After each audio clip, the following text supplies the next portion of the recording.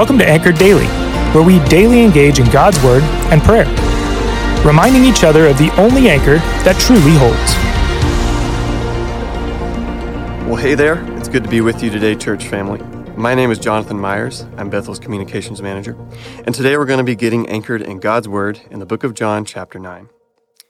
So John, the author of this book, states in chapter 20, verse 31, that his purpose for writing is so that you may believe that Jesus is the Christ, the Son of God, and that by believing you may have life in his name. John believes that the man he wrote about in this book, Jesus, is alive and real, and he wants to have a relationship with you as well.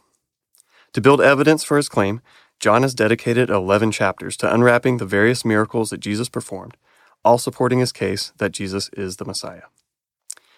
Now, we're in chapter 9 today, and unlike most chapters in the Gospels, this one is entirely focused on a single miracle and the people involved.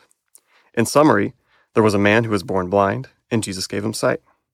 This predictably causes controversy with the Pharisees, where they even rope in his parents in for questioning. But ultimately, the blind man receives sight in his eyes, and he receives the sight to see who Jesus really is. There are all kinds of layers, facets, and multiple meanings to this story that we can explore. But the most interesting part to me is how the blind man's faith is strengthened and how Jesus reveals more and more of himself to the blind man throughout the story. So if you remember back at the beginning of the story, when his neighbors asked him who healed him, the blind man says, "The man called Jesus made mud and anointed my eyes." It sounds like in his mind, Jesus is just a man. Although he knows a miracle was performed, he seemed to know nothing about Jesus except his name and that Jesus was the man who healed him. Now, when we move ahead in the story, and he is questioned by the Pharisees, in his response in verse 17, the blind man says, Jesus is not just a man, but a prophet. Then in verse 27, the blind man says that he is one of Jesus' disciples. By the time you get to verse 33, the man asserts, directly opposing the Pharisees, by the way, that Jesus was from God in a greater way than Moses. And finally, in verse 38, when Jesus finds him and reveals his identity, the formerly blind man now worships Jesus as the Son of God. As you can see, there's a clear progression in this man's mind of who Jesus is and what his relationship with him looks like.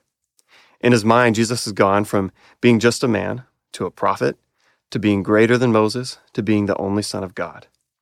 And in his relationship, this man has gone from being just healed to being a disciple, and then to being a worshiper.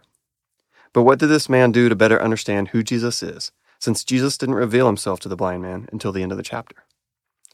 Well, we can't know for sure, as it isn't specifically called out in John's account, but I think it's safe to say that it wasn't because he suddenly started following the rules and regulations laid out by the Pharisees. We do know, though, that he shared Jesus many times with people who wanted to know about his experience. It's also very likely that he spent some time reflecting on how he was rescued and how awesome it was to have sight for the first time. If you remember, he was born without sight. Can you imagine what it would be like to be able to see your family for the first time? To finally know what people look like, what color is, and what light and dark are? Now, we don't base our faith on personal experiences. We base it on God's truth that is revealed to us in the Bible. However, our experience of God's work in our life is an important additional support for our faith. To know that, though I was blind and now I see, is a powerful reminder of God's love and faithfulness and can give us insight into who he is.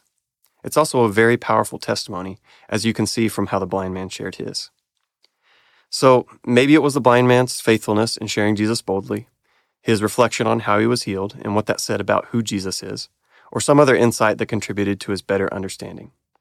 What we do know, though, is that John demonstrates a clear contrast between the rule-following arrogance of the Pharisees and the humble belief of the blind man. While the Pharisees were full of knowledge and works, they were lacking in vision. They demonstrate that we can't get a better understanding of Jesus by simply following rules, having more knowledge, giving more, serving more, or trying harder. We can't just bite down and will ourselves to be better Christ followers. This is what the Pharisees did, and spiritually speaking, they were as blind as the man before he met Jesus. Instead, what we need is for Jesus to reveal more of himself to us, and for him to open our eyes to aspects about him that we have been blind to. We need to know who he is, how he loves, and what his kingdom is all about.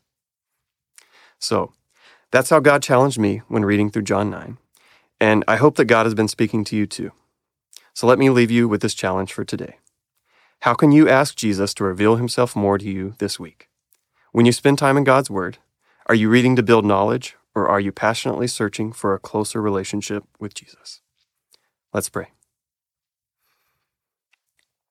Jesus, thank you for seeking us out and giving us the sight to see just a small glimpse of who you really are.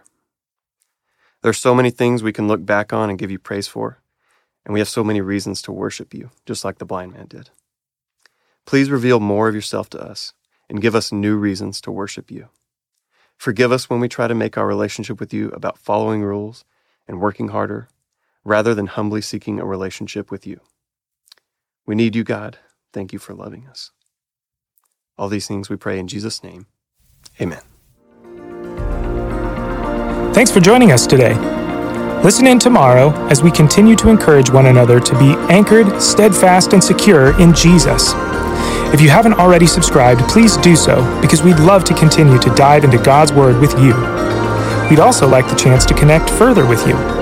If you go to bethel.ch, you'll see all sorts of ways to connect, serve, and worship with our church body.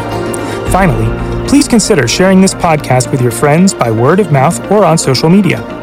Have a blessed rest of your day.